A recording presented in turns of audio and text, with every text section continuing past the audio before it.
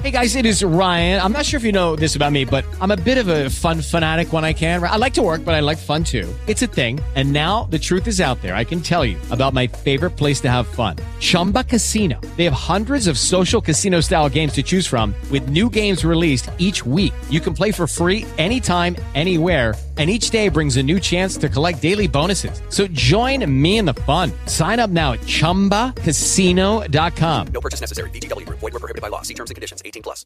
With the Lucky Land Slots, you can get lucky just about anywhere. This is your captain speaking. We've got clear runway and the weather's fine, but we're just going to circle up here a while and get lucky. No, nothing like that. It's just these cash prizes add up quick. So I suggest you sit back, keep your tray table upright, and start getting lucky.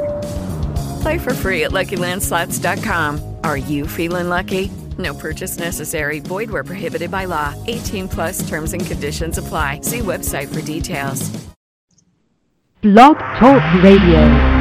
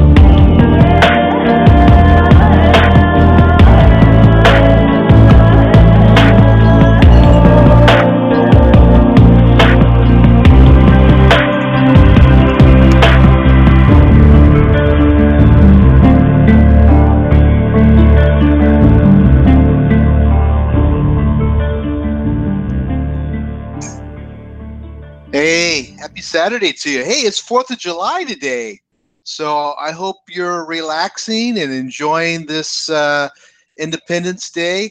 Kind of apropos, as you know, last week Scott Walter on the American Unearthed talked about our founding fathers, their Mason background, and the sacredness of our country. And today is time to think about that, to think about what they came over here to do, and what makes America special to you. It's funny, I've traveled through Europe and done a lot of travel through Central America, and you know, you just don't know how great our country is until you go to other countries.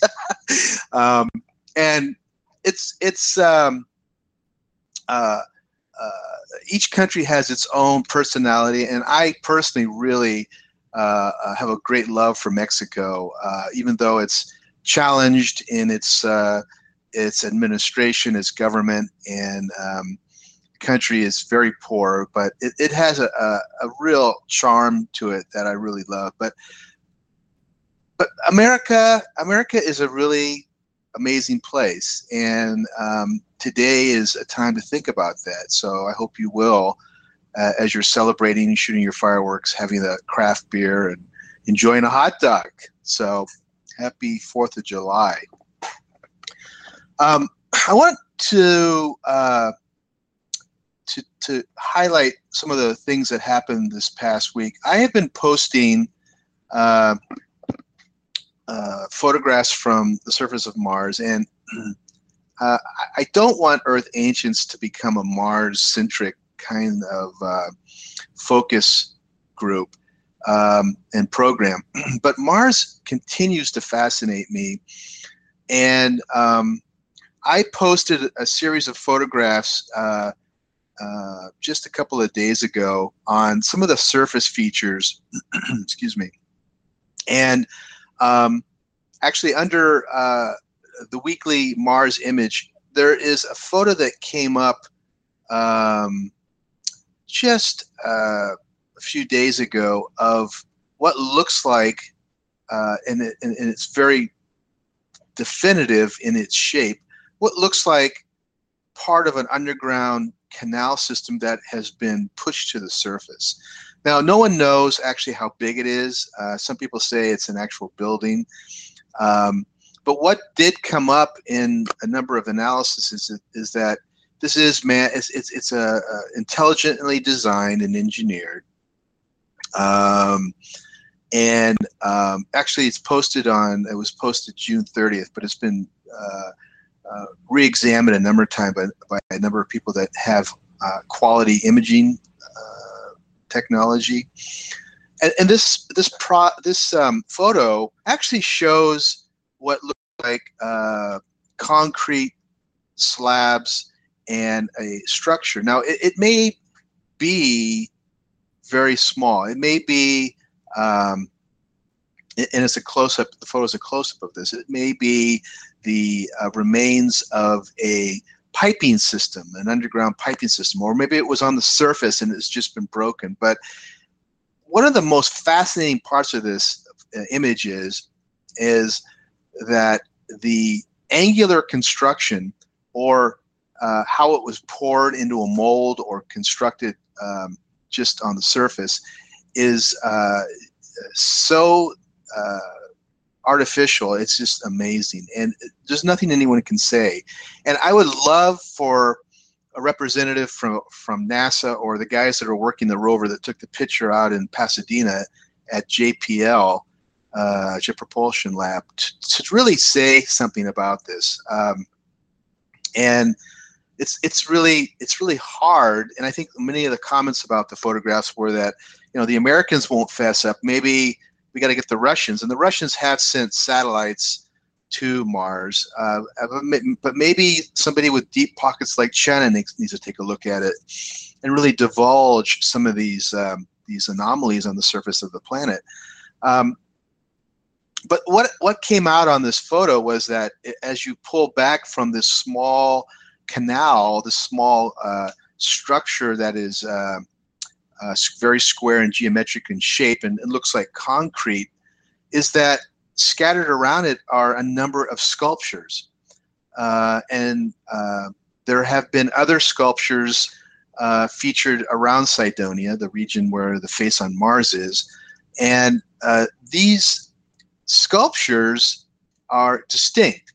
And I posted some photos just a couple of days ago on the Facebook Earth Ancients group page. You got to go to the group page. And the sculptures are just amazing. And some of them are very distinct with helmets, face wear, and distinct symbology on their chest. So I just don't know how NASA and JPL can continue to say that there is nothing artificial on the planet.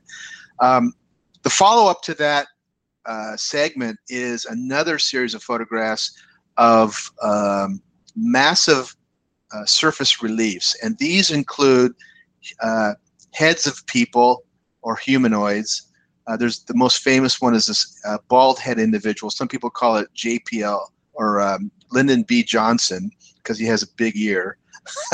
And there's a number of other animals and birds and people that are put together in this compilation that you can find on Earth Ancients Facebook page under Mars. And these are fairly substantial images. As an artist, as someone who studied engineering and architecture, these are not simple flashes of light. They are artificially created on a massive scale. Some of them are half a mile across, and were made to be seen from above the ground. So the beings that posted this, and by the way, the series of photos I'm talking about, the title is Ancient Mars, and it was posted just a couple of days ago, July 2nd. And basically the first paragraph reads here. It's, we now have verifiable evidence that Mars was once inhabited over 1 million years ago by a sophisticated civilization. To date, NASA has decided not to reveal details on the huge amounts of standing archaeology that litters the surface of the planet, but has ceased covering up the data. And I'll let you read the rest of it. And we know that because Dr. John Brandenburg has revealed to us that he's of the understanding, and there's other scientists, space scientists that he's spoken with and have talked to him about this, that NASA is not covering it up anymore. It's JPL. JPL, who runs the rovers, is selecting what people see, but just because there's so much surface archaeology, they can't cover it all up. So people are catching it like what we see in these groups of photographs. So take a look at it. It's kind of a cool opportunity to see some real outstanding archaeology and surface reliefs, artistic reliefs on a massive scale. And let's just cross our fingers that our government will one day soon just say, hey, we have found evidence of a civilization on the surface. So we can only cross our fingers that time will come soon. So that is on the Facebook page. So, hey, you guys probably remember, I think it was about a month and a half ago, when my guest was Dr. Danny Nanawig-Jaja, who is the geologist and the responsible archaeologist who's excavating the Indonesian pyramid known as Gunung Penang. And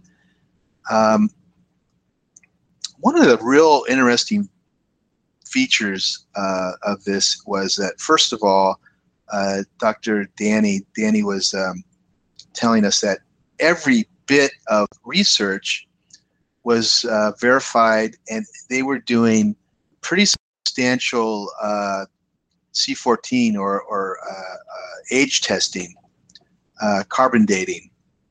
And what made this ancient ruin, this pyramid, quite unique was they were getting dates back as far back as 20,000 years ago. I think one of the dates was 28,000 years ago. And the engineering prowess involved in this, in the design of this pyramid, included various rooms, various levels that have been built up over thousands and thousands of years.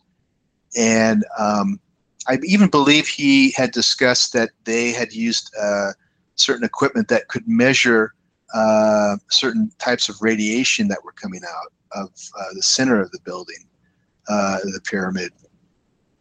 And Danny wrote a book and felt that it was potentially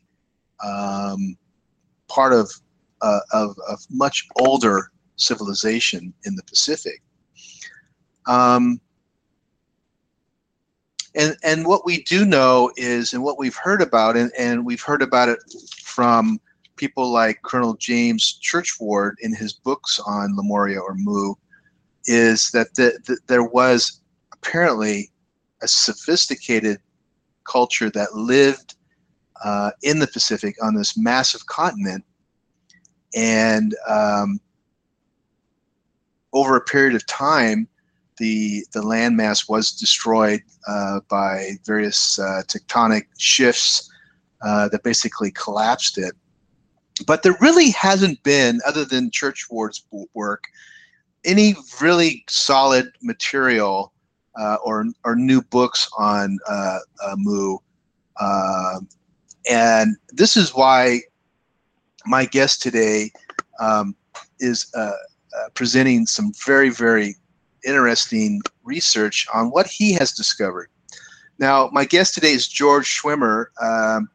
He was a theater director for 30 years, as well as teaching theater at 2 colleges and a university.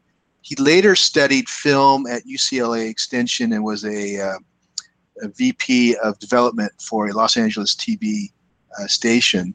After he did that, for the next 35 years, he studied and practiced life therapy, spirit releasement, Reiki, past life readings, and shamanic healings. And he's going to tell us a little bit about his shamanic work. But I think the unique part of what George brings to the plate on Mu is that he believes that this is quite verifiable on a number of levels, and we're going to hear about what he has discovered. George, welcome to the program. How are you today? Thank you, Cliff. Good to be with you. Yeah. So the complete title of this work that you've done is Mu, the First Great Civilization and its Connection to Peru, New Mexico, the Hopi, and the Santa Fe.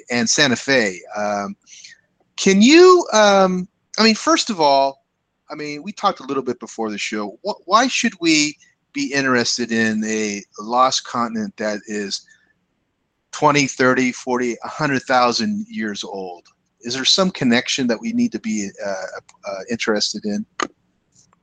Well, that's sort of an interesting question after you just got through talking about the ancient civilizations on Mars.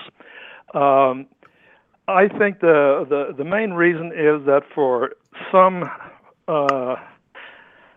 probably political reason, it's the best word I can think of, the establishments around the world for the last several thousand years have been suppressing information. I don't know why they've been doing that. The only thing I can figure out is that it came out of the various religions, which were, of course, invented, and the priests in these religions used the suppression of information to control the people who they wanted to control. And that's the only thing I can think of, because it is bizarre how scientists keep misrepresenting the history of the Earth and keep ignoring and suppressing information that is factual. It's not even theoretical. It is factual. So I can't really tell you why this has taken place. With my background, though, you were talking about the 4th of July, and that sort of sparked something in my head that I hadn't thought about before. And both Mu and Atlantis not only collapsed physically, geologically, and went into the ocean, but the civilizations collapsed because the people who were ruling these and running these countries kept becoming more and more corrupt and greedy and power hungry.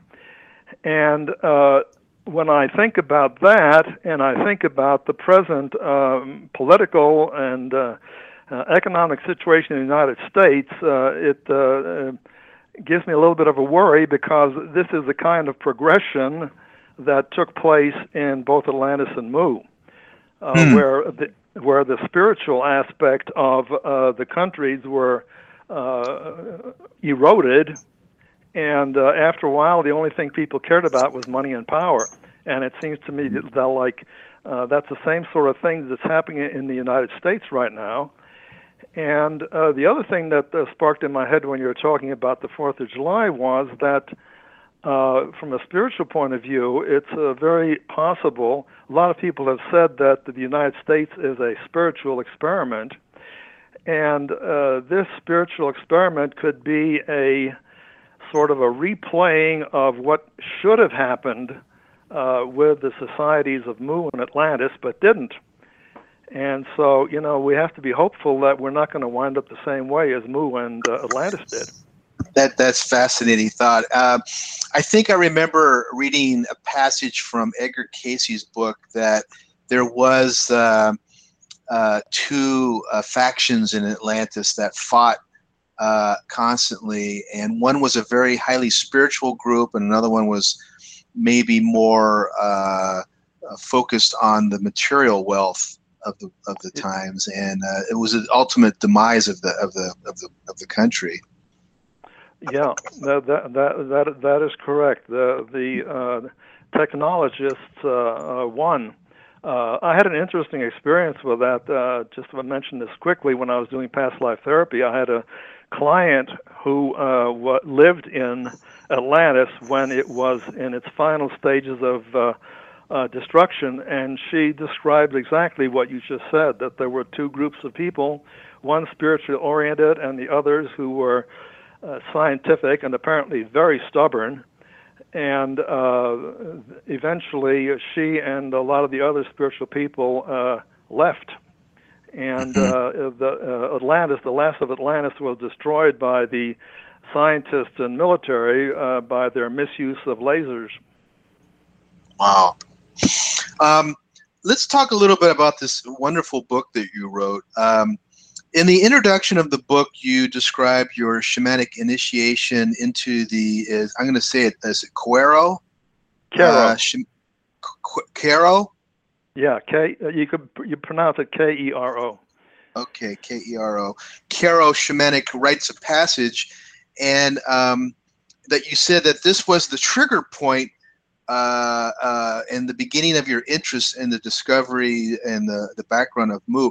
What did the shaman of the Peru area where you received your initiation tell you about Mu? Was there some form of history that was presented, or was it more that the rituals were tens of thousands of years old and that was the trigger point?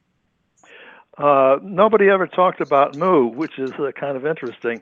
But I was given these, part of the training was getting these 9 sacred rites, and they're not just symbolic. They have very practical purposes, which I won't get into because it's too long a story. But after I got these rites, which some of them were really magical, our lead instructor, Dr. Alberto Violdo, who's been working and studying with the Quero shamans for close to 30 years now, he's an anthropologist. And he said he thought these rites went back under 100,000 years. And I thought, 100,000 years? Where did that come from? And that just kept bugging me, you know. And I started these studies back in 2005. And for the next 5 to 7 or 8 years, this question kept periodically coming up in my mind, and I kept thinking, where in God's name could these have come from? What existed? What human civilization existed 100,000 years ago? I didn't know of anything except Atlantis. And then I remembered also that there had been this continent and civilization of what most people call Lemuria, except I'd never read anything about it. It was just mentions in one book or another, one esoteric book or another. Then I recalled that Edgar Cayce had a handful of readings that mentioned people from Lemuria or Mu. And then in the back of my head, I suddenly remembered years and years ago, I had run across a mention of Colonel James Churchward, who had written 5 books. I didn't know it was 5 books then, but had written about Mu.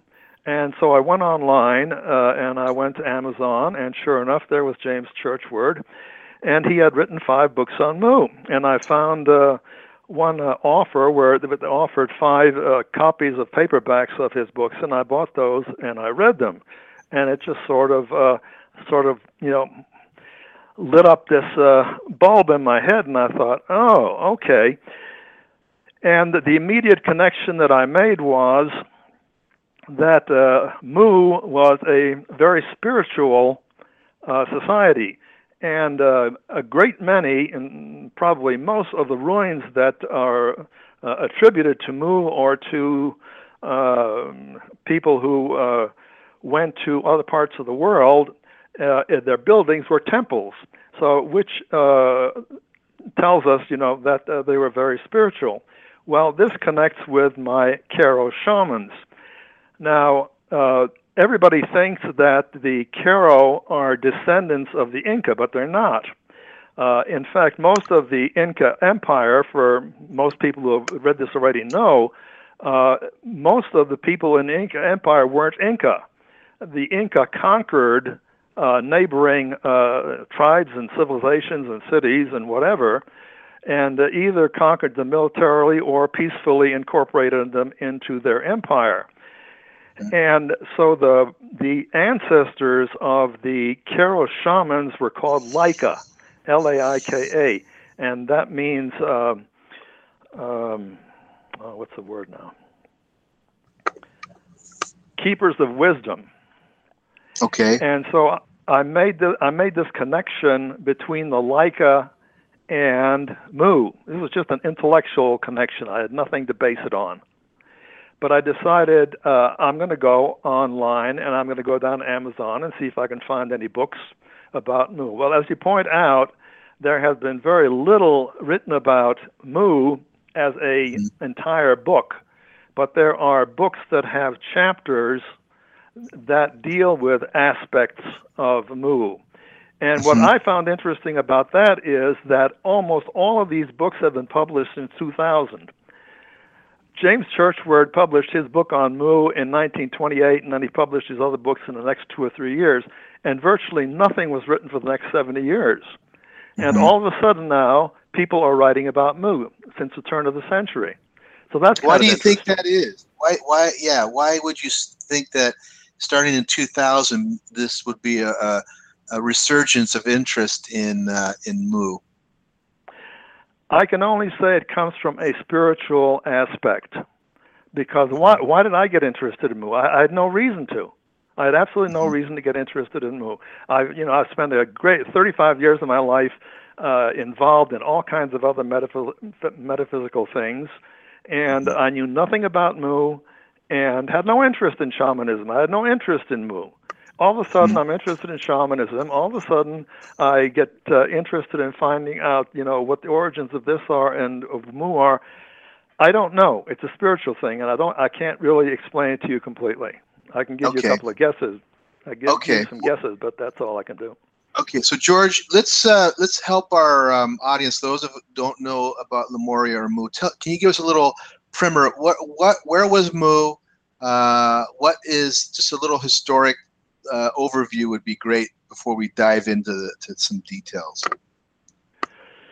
According to Churchward, well, let me just mention something about James Churchward. He was a military man in the British Army. He was sent to India, I guess it was somewhere around in the 1870s, and he apparently had some time on his hands, and he got interested in temple carvings and what the symbols meant, and he met a priest at one of these temples, and the priest noticed that Churchward was interested in these symbols, and so he started tutoring Churchward about the symbols and what they meant and so on.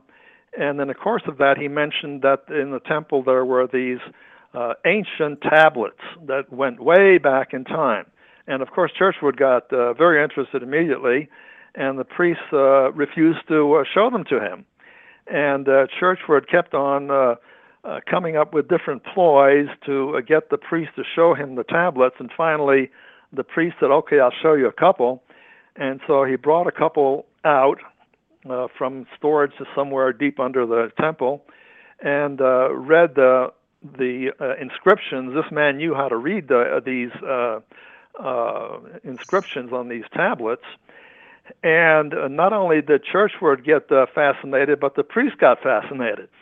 So then they went and unpacked all of these tablets over a period, I guess, of months or maybe even longer. And this is where all his information came from. Okay, so that's the background. Now, people discount, the scientific community discounts Churchward because he didn't footnote his books, and he refused to say where the temple was located because the priest was afraid that if the location were revealed, then people would come and steal them or destroy them or whatever, which had been done before. at other temples. So Churchward couldn't, make himself believable to the scientific community. Although if you read his books, it's very obvious that he's not making this stuff up. So anyway, according to him, the continent of Mu was a huge continent. I forget the exact amount of miles. It was something like 5,000 by 3,000 miles, I think is what he said. And it was not totally connected. There were three segments, and the three segments were separated by some bit of water, apparently not a great deal. But anyway, they're separated a little bit by water, so it wasn't one solid continent. There were three segments to this continent. According to these tablets, the population was about 64 million people. And apparently the continent went, let's put it this way, the civilization of Mu went back about 200,000 years. He didn't get into, and I don't think anybody can even guess at this point, what went before, to create this civilization or how it started. But he said that his feeling was that, the biblical Garden of Eden actually was on the continent of Mu. And he didn't say, man was created on the continent of Mu, but that's what he mentioned. So anyway, so there was these 64 million people over, these many millennia, and eventually as the population grew, either because the population was getting a little bit big or because people were just adventurous, some people started going out to other parts of the world. And eventually they created different societies like Atlantis and India and Indonesia and Japan and so on. And so if you look at the world map, you see, okay, Mu is in the middle of the Pacific, and people went both east and west. Right. Okay, now... let me just interrupt you real quickly. One of the things that you bring up that I have known about, and our audience probably doesn't know, but there's a very, very ancient Hindu text called the Rig Vedas, and they give reference to the great civilization. Now, they don't say Mu, but they do give reference to a great civilization that's thousands and thousands of years old. And I think the audience needs to understand just how old Mu was and why in your book you call it the first great civilization. We're talking tens of thousands of years ago, very, very, very ancient. Maybe 100,000 years or older, right? Yeah. I don't know if, they started, Churchward didn't say when they started moving out of Mu to other countries, but in reference to that document from India, it states that it was a huge continent to the east of India, which puts it in the middle of the Pacific Ocean. And it says they were worshippers of the sun, which is not true, but everybody thinks we can get into the symbology of that, but the symbol of the sun was very important to Mu, so maybe that's why they call them sun worshippers. But Churchill says they were not sun worshippers. The sun was simply a symbol of Mu and a symbol of the creator. And according to that Indian document, that continent was destroyed by volcanoes and tidal waves, and left only Indonesia and the Pacific Islands, which is exactly what happened. So although they don't call it Mu, in every other respect, the Indian document is correct. Okay. And one of the more interesting things, just sort of a sidelight, but it's interesting all the same, particularly with you talking about a civilization on Mars. Everybody has this pride in modern civilization that we're the technological civilization.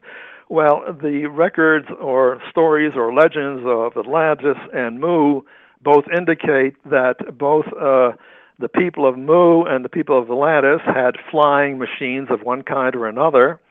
And Indian documents also indicate that in the far history of India, they had flying machines. So that's sort of interesting there also. That is, yeah. Do we have, a sense of the consciousness that they brought to, say, Mexico or the present, or what was known as Atlantis or other places? I mean, you talk about them as a peaceful, highly spiritual group. Obviously, they had technology if they had flying machines, but is there something about them that is like a trademark to Mu in terms of their level of consciousness and what they leave to these other parts of the world that you discovered?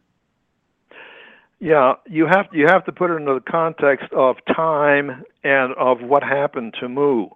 Now, I don't know what they did when they first came here or other places, but Mu was destroyed in 3 epochs. One was around 50,000 BC. The first segment went under the ocean. Second segment went under the ocean around 26 or 28,000 BC, something like that. And the third one, immersion and the final destruction of Mu, came around 11,000 BC. Now, obviously, after the first destruction and inundation, the people of Mu had to have known that they were living on an unstable continent and that they were living on borrowed time, although it was many thousands of years. But in any case, they started apparently emigrating at a greater rate. And when they came to the various places, and I did not try to find out about places like India or Indonesia, but I was focused on the west coast of North and South America and along that arc. They built huge cities, huge temples, massive temples, and these all reflected the spiritual nature of the people, because everywhere, and there are, archaeologists claim that we haven't even found all the different cities or temples or whatever in South America, because the jungles of South America are so dense that you can't even get through. So there are still temples and cities to be found somewhere, and they're all similar. So, the idea of a pyramid, if you say pyramid, most people think of, Egypt, but there are pyramids all over the world, including Europe. And even in the United States, there were some so-called pyramids that were made out of dirt. So, there is a structure that is similar all around the world, and these are all temples. And as I say, huge cities which indicate a great technological expertise by the people who built them. For example, in all of these places, the stones are cut so exactly that you can't hardly put a hair between them. They are fitted so closely, and nobody can figure out how it was done. It couldn't have been done, with chisels and things like that. And, I can only guess that somewhere back then they had some technology, maybe like lasers or whatever, but nobody can figure out how they were built. They had such a high technology. And this so you're saying that they were megalithic builders. They built in stone and in earth, rock, and huge. So would you say that maybe Cusco and Sacsayhuaman are remnants of Mu's civilization, because they are exactly what you're talking about: extreme precision in megalithic stonework. Right. The next thing I discovered when I made this connection, I started going on the internet, and I found legends. And these legends I found in various places. So I'm assuming that they are basically oral history.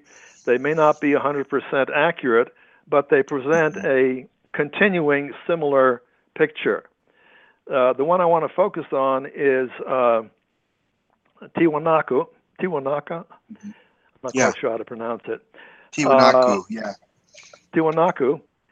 Yeah. And apparently, at one time, Tiwanaku was at sea level. It is now at 12,500 feet. Now, how in God's name does something go from sea level to 12,500 feet? And according to Churchward, and this is Churchward had a great habit in his writing of making fun of scientists. And one of the things that he insisted on in his books was that the mountains in North and South America and the rest of the world did not exist before about 17,000 BC. According to geologists, it was millions of years ago, and Churchward says nonsense. They came up about 17,000 years ago. Well, that certainly explains why Lake Titicaca is at 12,500 feet, because it came up with the mountains along the western edge of North and South America. And that was Churchward's theory about it.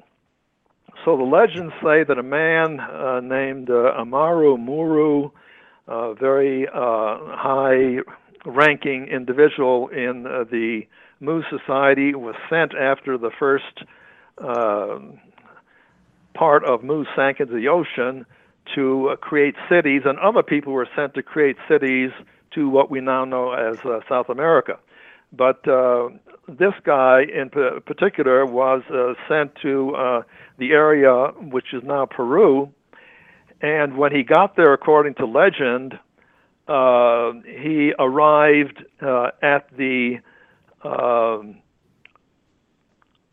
what were already islands in Lake Titicaca, which means that the first inundation had already happened, because prior to that, there had been a huge city, which the Hopi speak about, at the bottom of Lake Titicaca. The city was named Titicaca originally, and when the inundation came, it became a lake, and the whole city of Titicaca is at the bottom of Lake Titicaca right now. And they have found some ruins. They have found some ruins at the bottom of the lake. So this man apparently came and he created all these megaliths that you mentioned, and they were the predecessors of the Inca. And then later in time, the Inca incorporated when they conquered that part of South America, they incorporated these immigrants from Mu, and originally the people of Mu called themselves children of the sun, and the emperor or king or priest, king priest of Mu was called Ra-Mu, and Ra meant sun, and so this is where the symbol of the sun comes in for Mu. And so the Inca claimed them the title of children of the sun for themselves, and everybody thinks that this came from the Inca, but it didn't. It came from Mu. The Inca Empire only lasted for about 250 years. I think it was something like 1300 to 1533. And so that is a background of where it came. It came from Mu to the western coast of Peru, Lake Titicaca, and then eventually wound up with the Inca in Cusco. Let me ask you a question, and this is fascinating. There's a number of research scientists that are in Peru who have discovered anomalous skeletal remains, and I think the most typically recognizable type of human is this long-headed, very, very long-headed human. Would you say that those are people from the sun culture of Mu that you're talking about, or are those just anomalies? Because there's so many of these individuals, and unfortunately, we haven't had a real solid analysis of their of skeletal remains other than the cranium, and their brain capacity seems to be between 25 and 30% larger than what we have today. So, do you have anything to say about that regarding those remains? Yeah, I believe that those are probably extraterrestrials, and I'll tell you why. There was, first of all, a book written, which is in my book, by a Hopi elder, and he recounted the far ancient history of the Hopi, and he said that the Hopi originally came from Mu. And along with that, he said when these cataclysms started happening, he said extraterrestrials came and helped his people when they got to South America, and helped them to migrate to Central America, Mexico, and then North America. Now, the same legend exists in Hawaii. The native Hawaiians also state that Hawaii was once part of Mu, and that extraterrestrials had helped their people when Mu got into the straits that it got into at this time. Now, and third, the lady who I mentioned, who I regressed a number of years ago back to Atlantis, also mentioned that in Atlantis, extraterrestrials had been helping the people, and that in her past life recall, she also mentioned that she was taken by some type of flying machine out of Atlantis and flown to Egypt, where a lot of the immigrants from Atlantis went. And this is what created the sudden explosion of culture and so on and so forth in Egypt, was the influx of all these intelligent and educated people from Atlantis. So it is quite possible that those skeletons that you're talking about are extraterrestrials. Okay. In your book, you mention that the land of Lemuria, or Mu, had pretty much all the cultures that we see today: the red culture, the yellow, the white. Is it? I think the 5 cultures of the world were there. Is that what you had discovered? Well, I didn't write about cultures, but all 5 races were, according to Churchward, all 5 races were on and in the continent and civilization of Mu.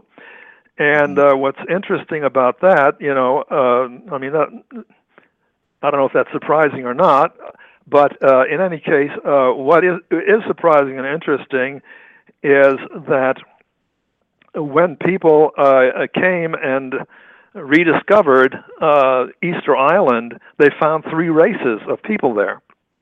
And one was white-skinned, one was brown-skinned, and one was black-skinned. And Easter Island is only about 7.5 miles by, 10 miles or something like that. I mean, it's not a very big island. And how could you have 3 races on this tiny island? And so it's very obvious that you had, these people were remnants of the population of Mu that Churchward wrote about.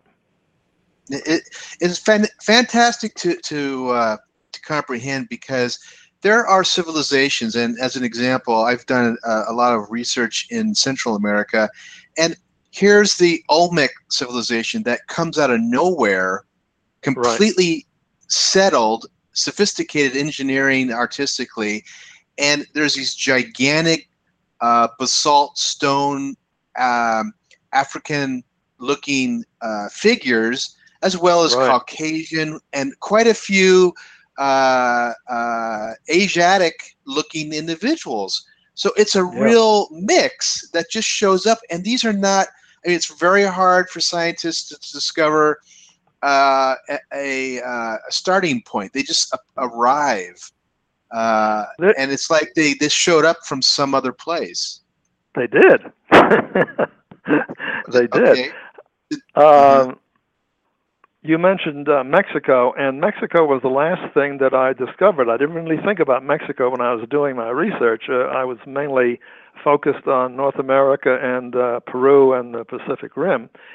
And then I ran across something in Churchward that I'd forgotten about, and he has a diagram in one of his books that shows that there were 3 civilizations in Mexico before the present civilization.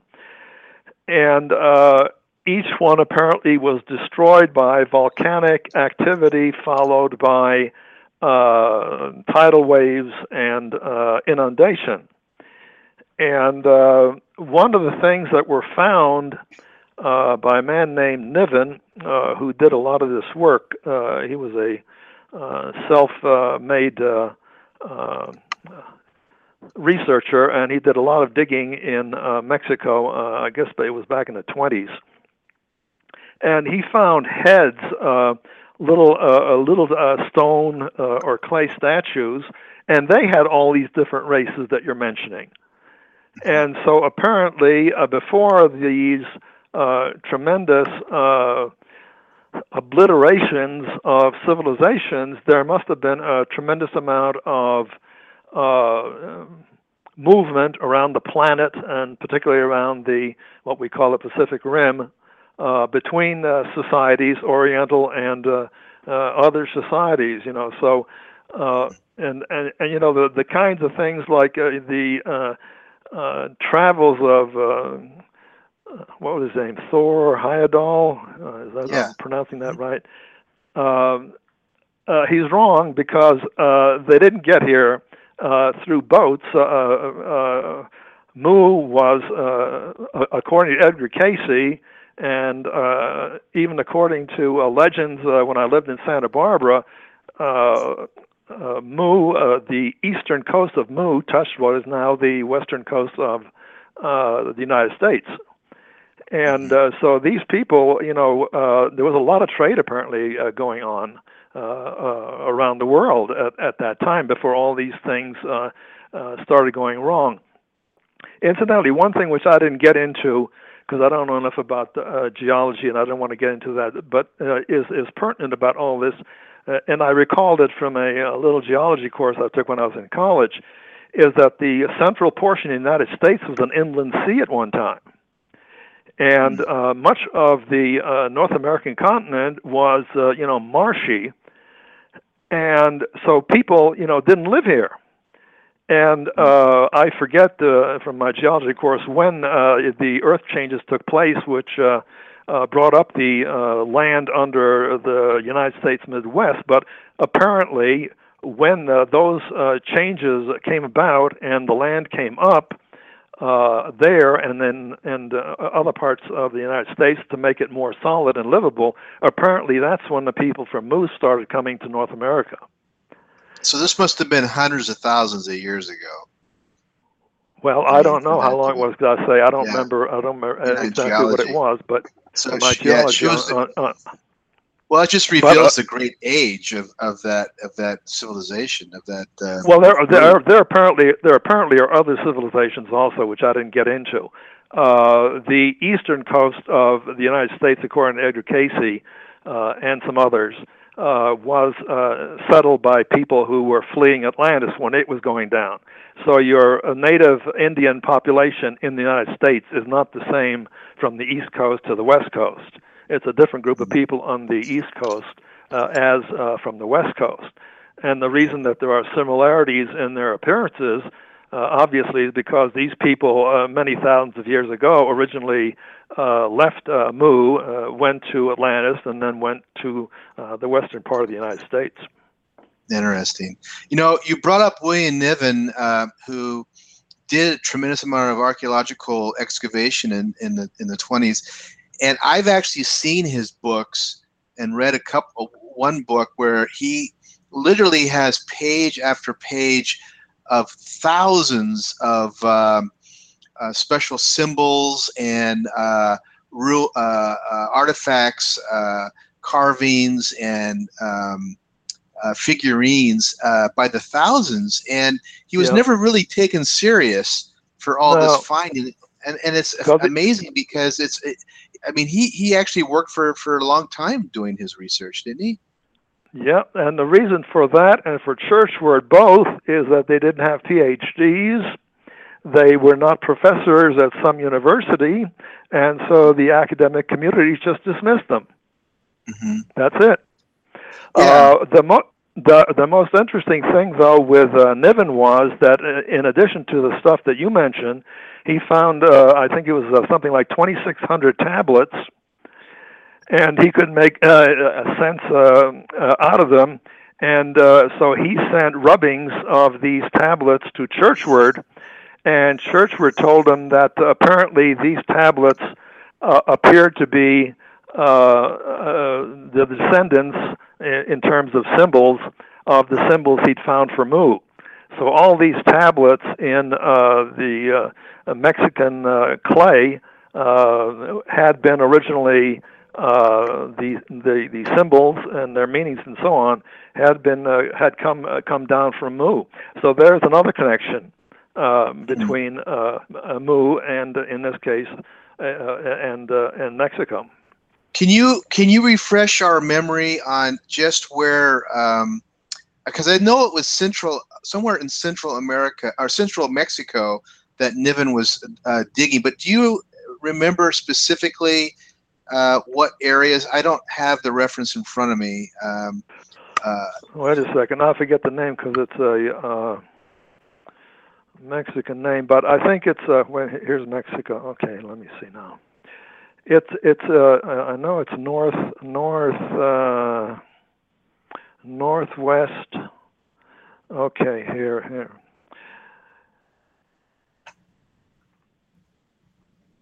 It was. I mean, I know for a fact that he found these this evidence in different locations, but there was one place when you brought up the 2,600 tablets. That was one specific place that was probably part of a temple. I remember. But he originally started digging in San Miguel Amantla, Azcapotzalco, however you pronounce that. Valley of Mexico, in an area not far from the Pacific Ocean, which accounts for them, having been wiped out by the tidal waves when these things happened. And then, he found the tablets at Santiago Ahuizoetla, however that's pronounced. Okay. And then there's another area. I'll keep talking if I can find out what the name of it is. But there was this huge area northwest of Mexico City.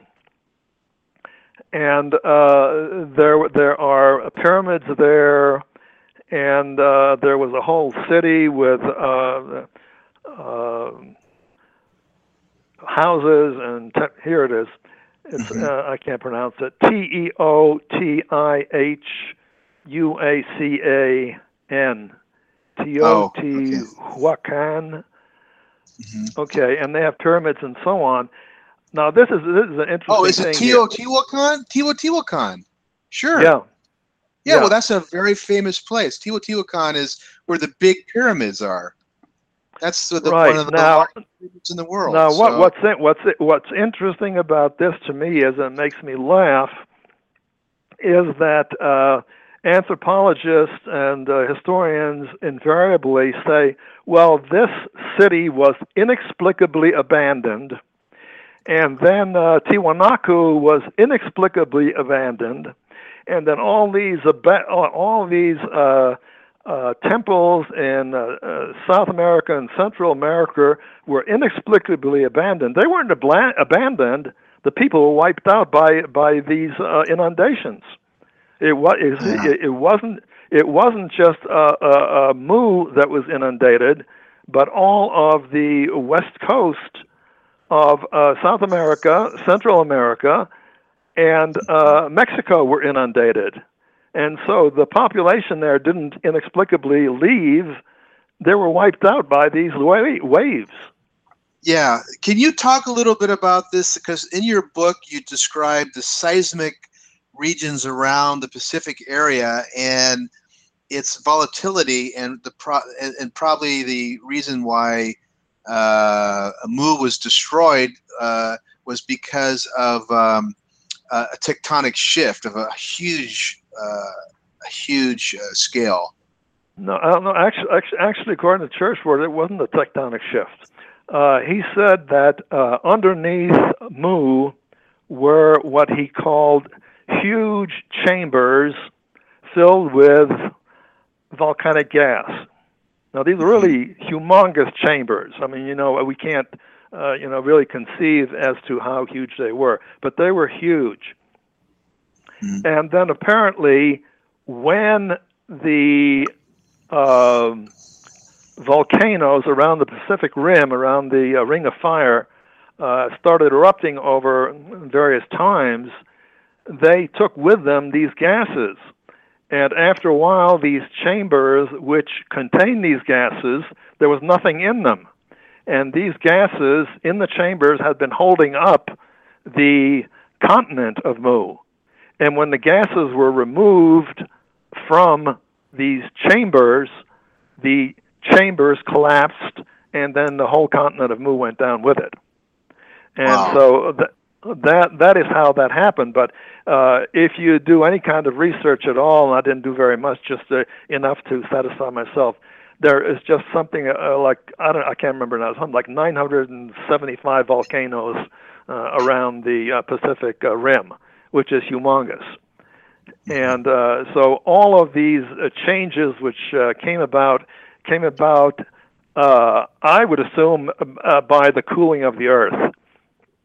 As it started to cool, these volcanoes came up, and then I don't know enough about geology to get much further into it. But when the continent of Mu went down, it created other changes. Obviously, one of the changes was the raising of the mountains. If you just think logically, if something big goes down the Pacific Ocean, something has to come up somewhere else to compensate for it. And this apparently is what happened with North and South America, the West Coast. These mountains came up when Mu went down. And so that's a big enough continent that they probably would have caused earthquakes and tsunamis to hit the Pacific Rim, Mexico, all the way up into California, today's California. Who knows how far up, and pretty much wipe things out substantially. Yeah. Okay.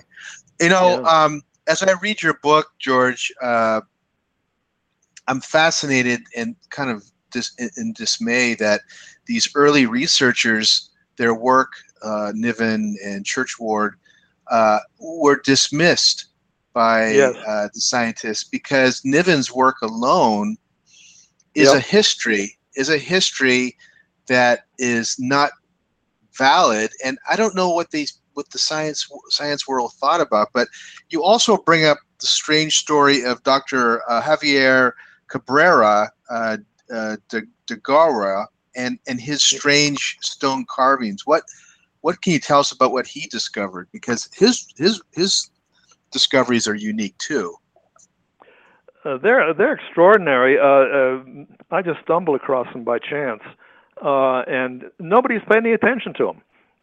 Yeah. And because I'll get into what they are in a second, but because of certain laws in Peru about ancient artifacts, the farmer who found most of these was almost prosecuted because they said you're not allowed to deal in ancient artifacts, and so he almost went to jail, to prison. And so what happened was that the man said, "Oh, I made them up. I forged them." Well, first of all, there are a total of 15,000 of these things, and the idea that one man is going to individually forge engravings on 15,000 stones is ridiculous. But this is what the Peruvian government settled on. So anyway, these stones were discovered first by some farmer, and he took them to this gentleman, and he bought them from him, and the guy came back with more, and so he kept on buying them from this guy, and eventually he wound up with 11,000 of them. And there are another 4,000 that are apparently in the possession of other people. I don't know who, because that was never mentioned who else owns these. So let's just stop for a second, and I want to identify these to our audience. These are known as the famous Inca stones, and Ica. Why they are? Ica. Why are they? Ica? Excuse me. I'm sorry. Ica. ICA. Yeah. ICA. I added. Yeah. Ica stones. Pardon me. Why they are unique, and why they are not considered true artifacts by the scientific community is that a number of them, a quite large percentage, show dinosaurs, show humans riding on dinosaurs, humans interacting with dinosaurs, and this is just too much for conventional science to deal with, so they are considered a sham. But why don't you tell us a little more about what you discovered in these stones? Yeah, go ahead.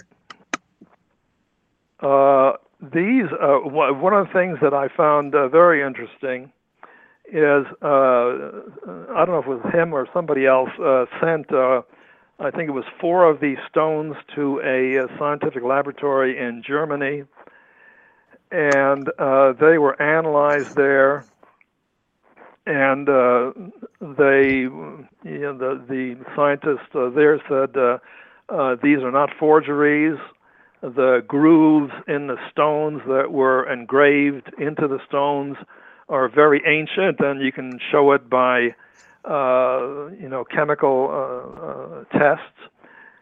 And one of the stones, which I have in my book, shows engraved on one rock what the surface of the planet Earth looked like about 13 million years ago.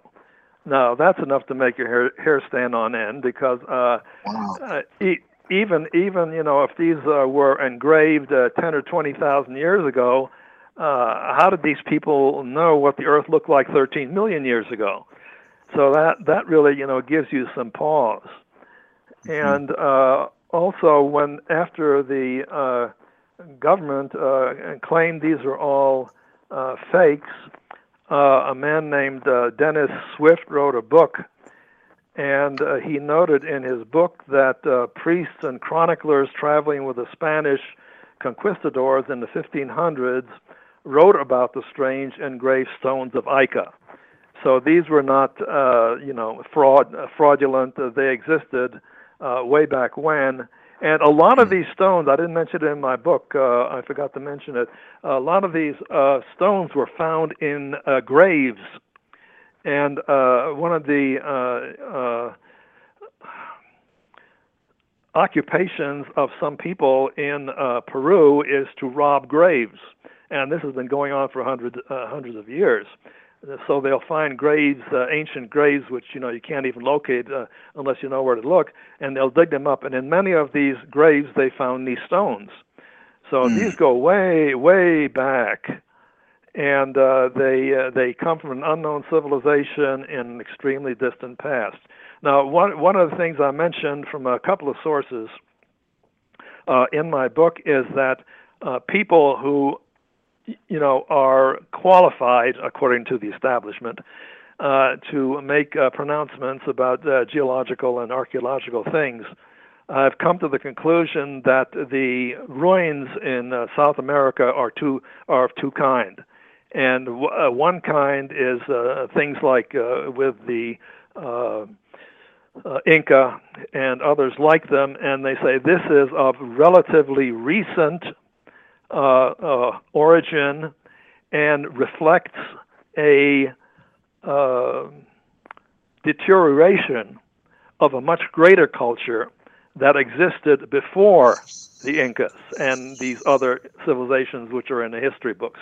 So there are two major, according to these people, there are two major civilizations in both South America, Central America, and Wow. Also, there were three, as I mentioned, within Mexico, there were three inundations along the west coast of South and North America, and so there were three stages.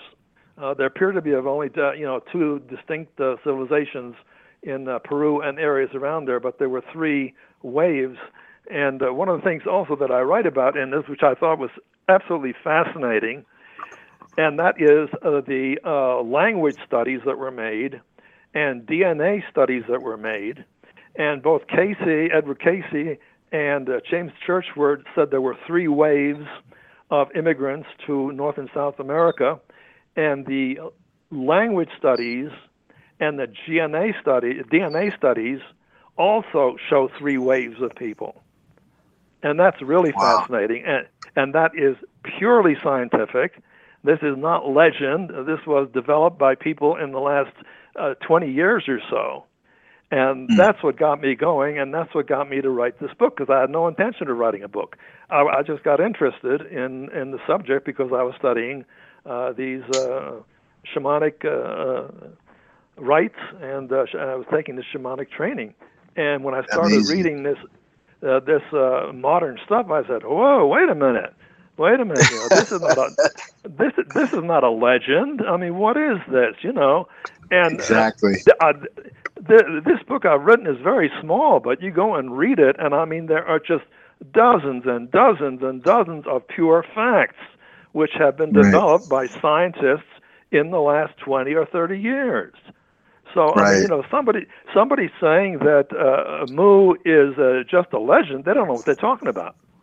Well, they're not paying attention, and this is what drives me nuts. Now, you just brought up something I think would be something to, if they could verify it, would be wonderful. That the conquistadors in their chronicles actually have records of seeing these Ica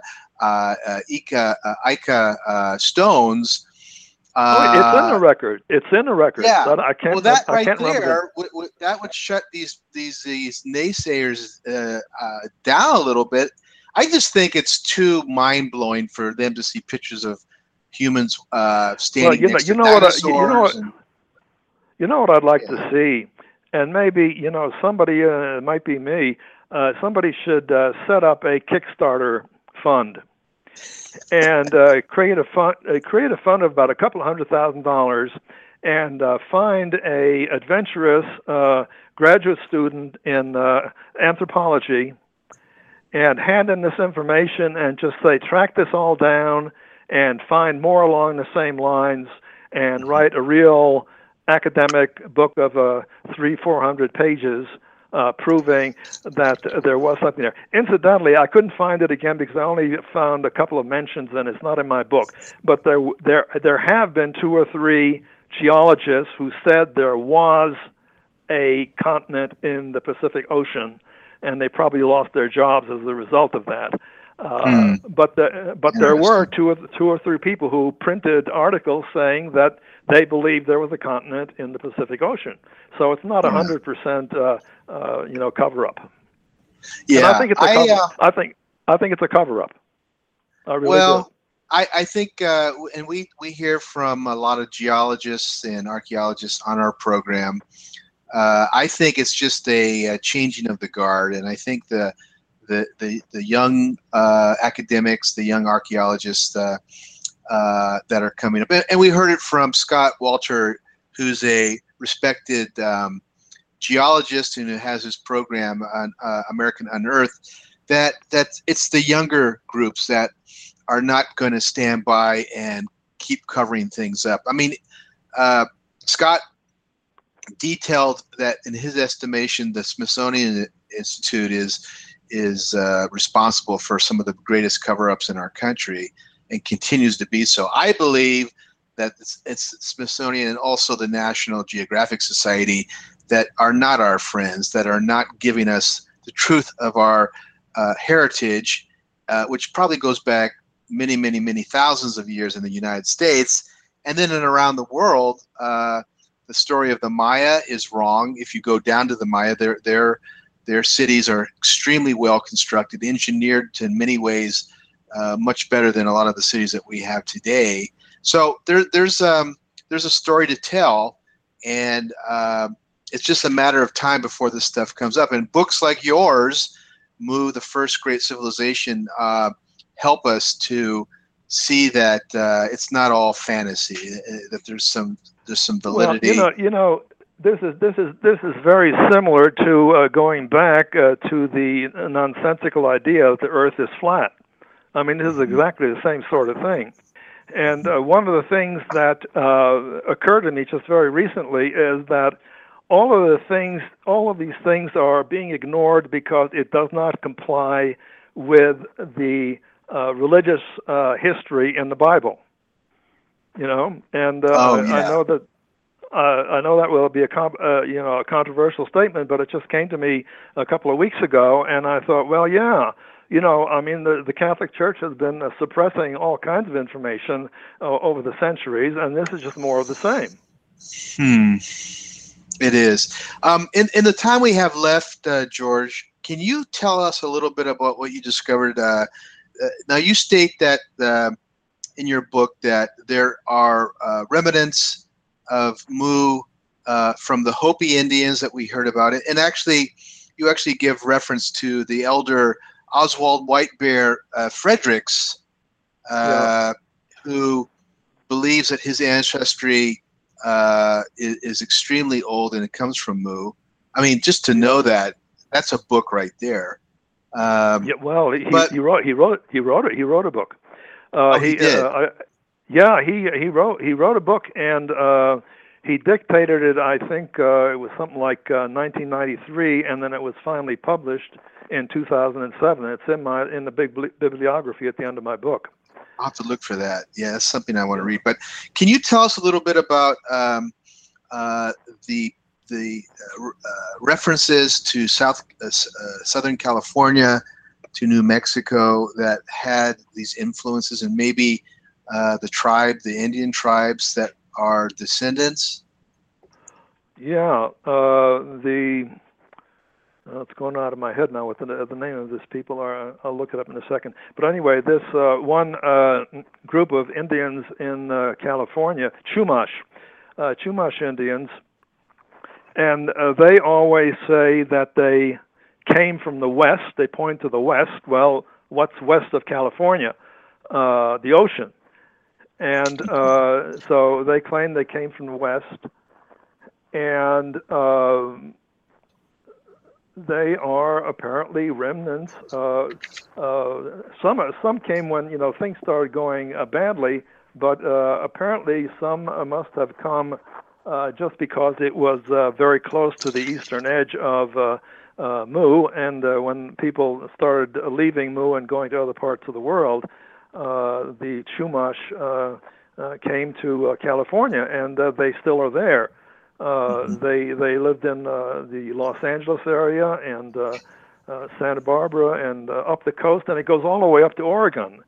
I forget what the name of the Indians are up in Oregon, but all of these people came along there.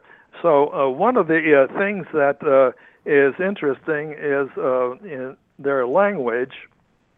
In their language and in other languages, the word Mu keeps coming up.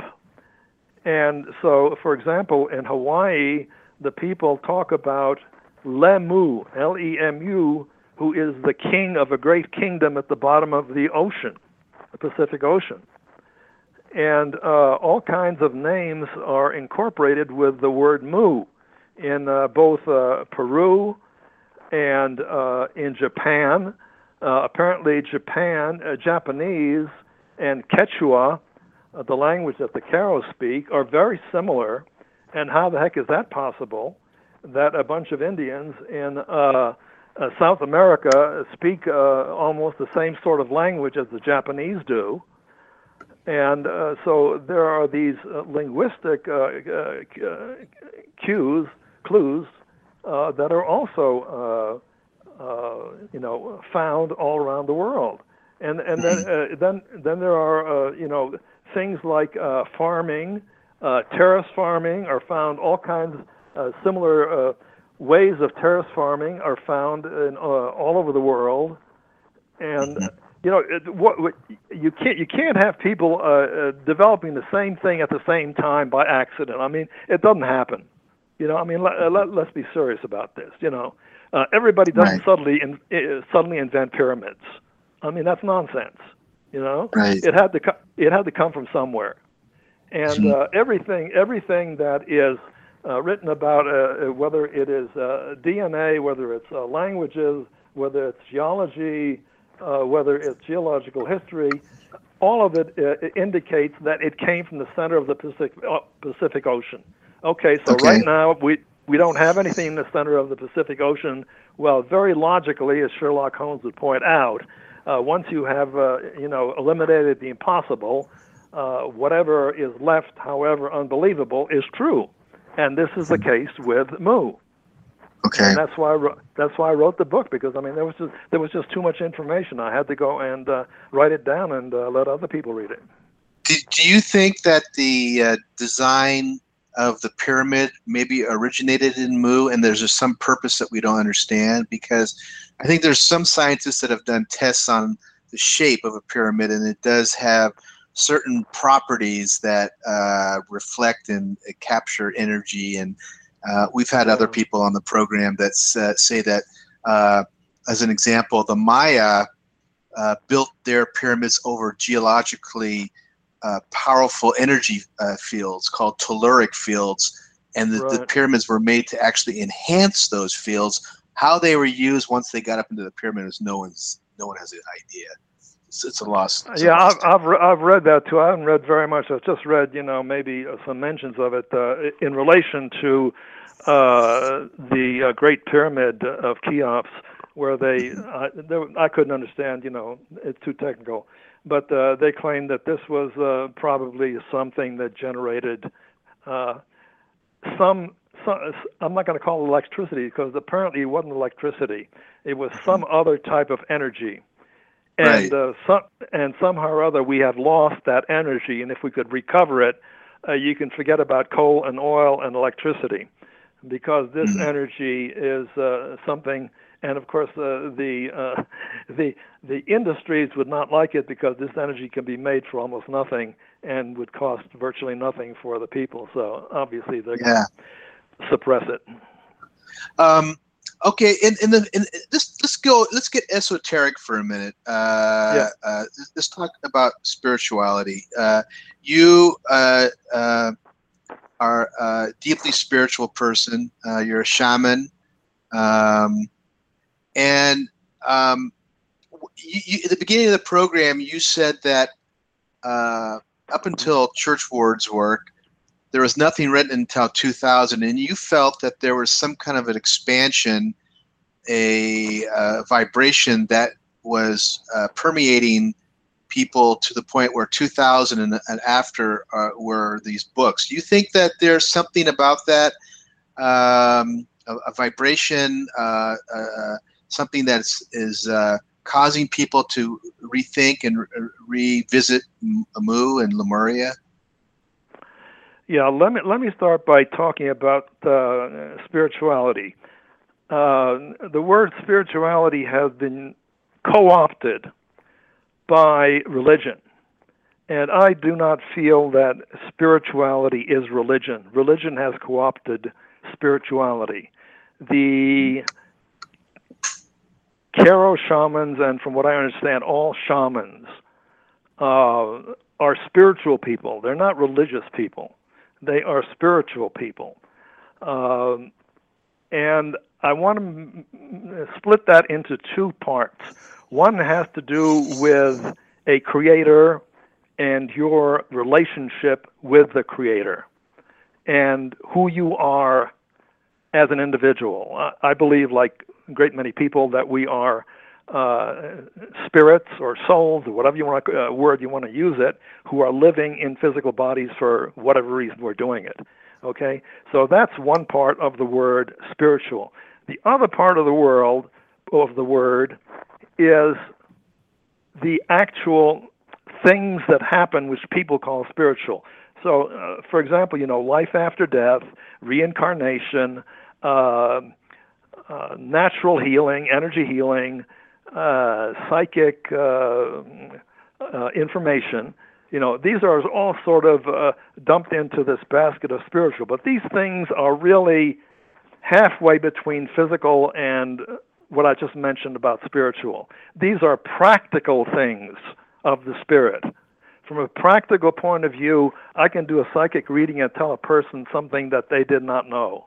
Or I can verify something that a person knew about themselves and I had no way of knowing it. Okay? I can do a shamanic technique like a surgeon, and I can affect a certain healing for that person. Okay? I can move attached spirits of earthbound people that are attached to them.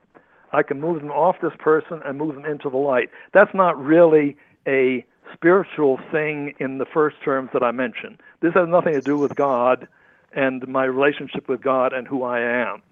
So these things that I am mentioning have existed for hundreds of thousands of years. There's nothing unique about what I do. It has existed for hundreds of thousands of years, and as man got, I think probably got destroyed when Mu and Atlantis got destroyed. Okay? I don't think it was deliberately suppressed by anybody. It simply got lost because the people who survived Atlantis and Mu had only one thing on their mind: I've got to survive. My wife and my kids have got to survive. The heck with all the other stuff. We've got to survive. According to church word, cannibalism came about as a result of this. These people were stuck on these peaks of mountains in the middle of the Pacific with no food to eat, no animals, and they had to survive somehow, so they ate each other. This was out of necessity. This was not because these people are, quote, savages. This was sheer necessity, just like the Donner Party in the United States, who got trapped in a storm and they ate a couple of people. So these things, a lot of the problems that have come about and a lot of the information that's been suppressed, or lost, I should say, have come about because of the destruction of Mu and Atlantis. Now, going back to your question, I was not a religious person. I never went to any, I never belonged to any religion, never practiced any religion. And all of a sudden, in 1978, my younger son was lost at sea, and suddenly I was drawn to all these so-called spiritual techniques and practices and information and so on. At the same time, this was in 1978, at the same time, looking back, in the 1970s, there was an explosion of paperback books on metaphysical things, on various kinds of spiritual practices, and on just spiritual matters as I defined it earlier. And so Edgar Cayce actually said that the calendar is incorrect, and the 21st century started in 1931. So we've actually been in the 21st century for 79, 85 years. So this millennium is intended, according to esoteric records, to be a spiritual one. You wouldn't know it by what's going on today, but if you look at what's going on in the world, you'll see that despite all the nasty things that are happening, there are some very positive things that are happening also, especially in the United States. And despite all the things that are wrong still, with certain things in our country, like our race relationship and our economic distribution of wealth, other things have changed definitely for the better. Okay? I mean, we don't have child labor anymore. Women aren't property anymore. Women have the right to vote. Minorities have civil rights. and you have in-law voting rights, et cetera, et cetera.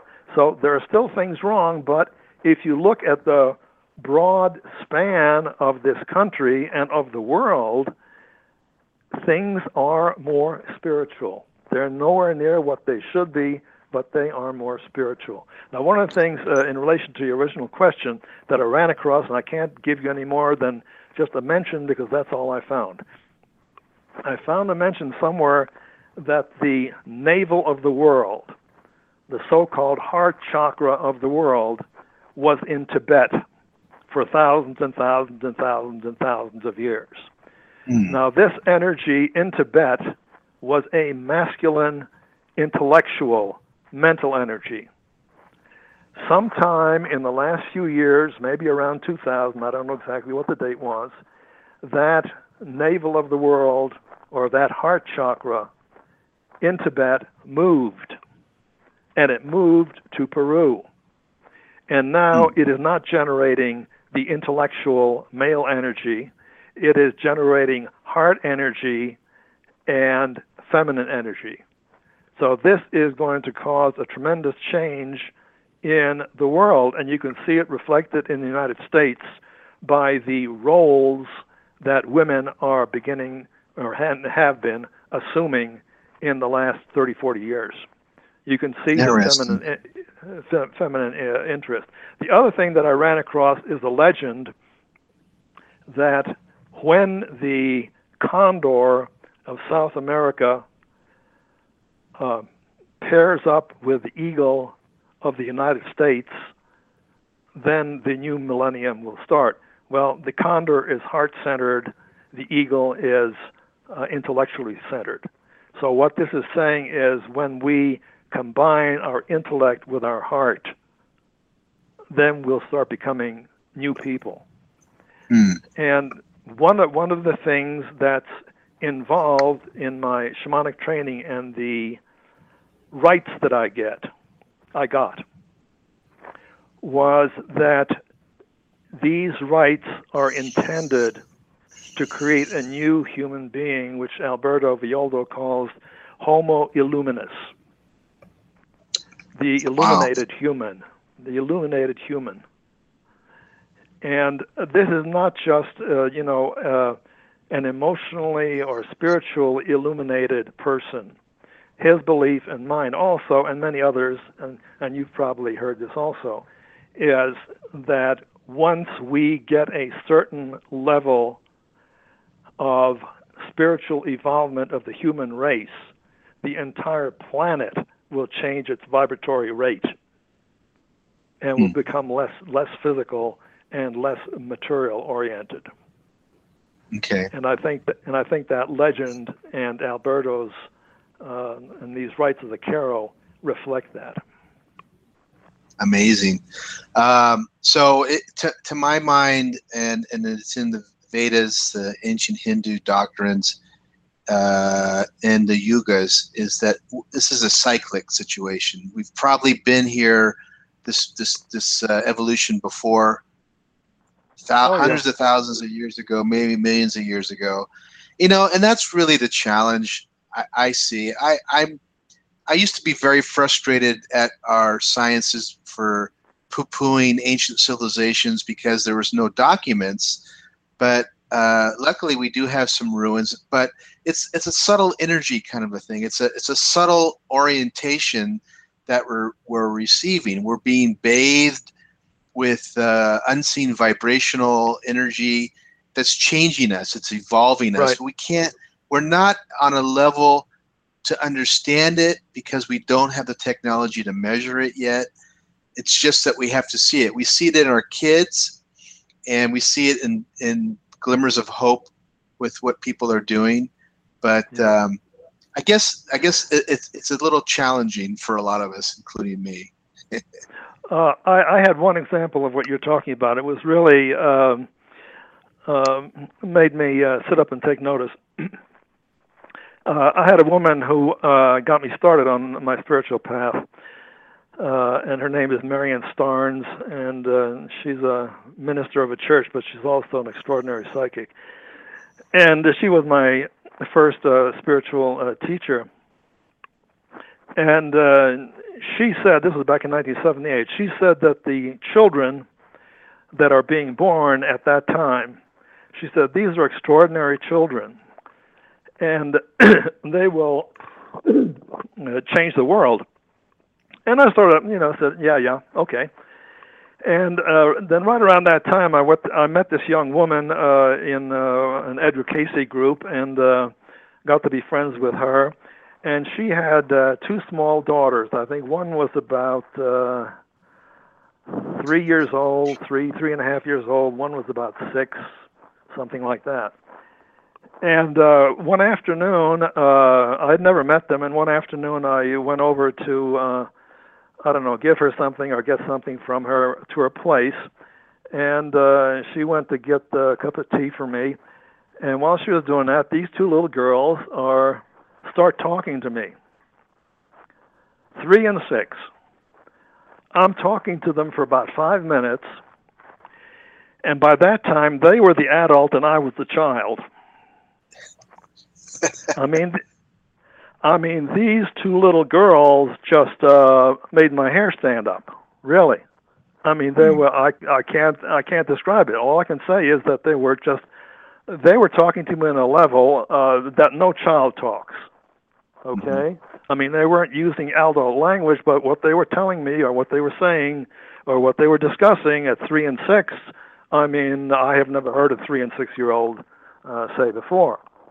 So she said, a lot of people, a lot of very spiritual people, I assume that many of these people had finished their cycle on Earth and are coming back as a service to mankind, are coming back, and a lot of them are have been reincarnating since, mid-70s. And so mid-70s, so that makes them about 35, 40 years old. And so we should start seeing some very interesting things in the next 10, 20 years, because these people are going to take over the world.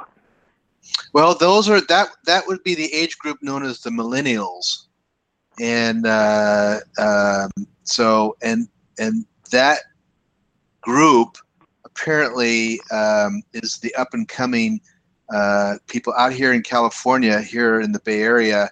The millennials are the ones who are running the Googles and the Yahoos, and a lot of the fantastic startups developing software applications for iPhones and for computers and things like that. But that's pretty hard evidence. There's some subtlety that I'm waiting to see, and so that's good news. That's good news. George, it's been a great honor, and I want to thank you for your contribution, Mu, the First Great Civilization.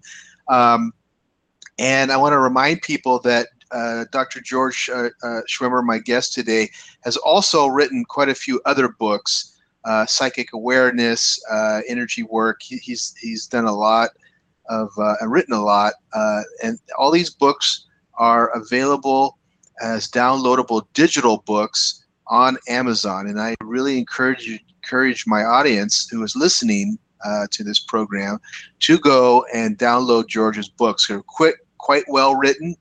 They're composed in a situation that if you don't have a Kindle reader, you can use the Amazon readers that are all free, or you can download a reader that allows you to see and read and see the images in George's books without any kind of additional payment or technology needs. Most computers today, if you're at least running Windows 7, even XP, I believe, which is old now, will run a digital file for an ebook. So George, thank you very much. I've really enjoyed our conversation.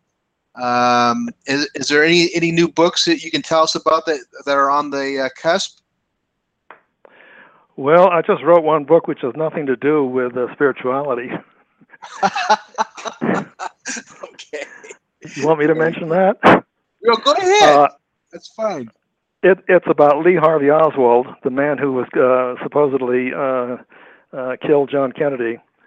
And I wound up doing the same sort of research that I did for this Moo book. I didn't intend to write a book. It's just I got curious about him one day, and I started reading about him, and there is no doubt whatsoever that the Warren Commission was a pack of lies, and that they framed him and that they murdered him. And so I wrote this book, and it's called The Truth Behind the Legend of Lee Harvey Oswald. So that's my latest one. It's the only book I've written that's not spiritual. Okay. Fantastic. Well, thanks again. And again, you can find all George's books on Amazon. They're all digital ebooks. And perhaps, as you say, we are all slowly becoming Homo Illuminus beings. I think it's something to consider. Be nice to have some technology to be able to measure that. So thanks again, George. Thank you. So that's our program today. I want to remind you that next week the guest is going to be speaking on DMT, and I hope you'll join us. Also, please go to Facebook and see each week. Facebook Earth Ancients has a great list of items that are not only of my interest, that are of interest to our community. And if you go to Facebook and you go to Earth Ancients, you go to the group page, that has more blogging. It has my blogs, has my articles, has my information. But we have over 12,000 members, and I encourage people to write and provide their focal points too on what interests them. Again, happy 4th of July, and we'll talk to you next week.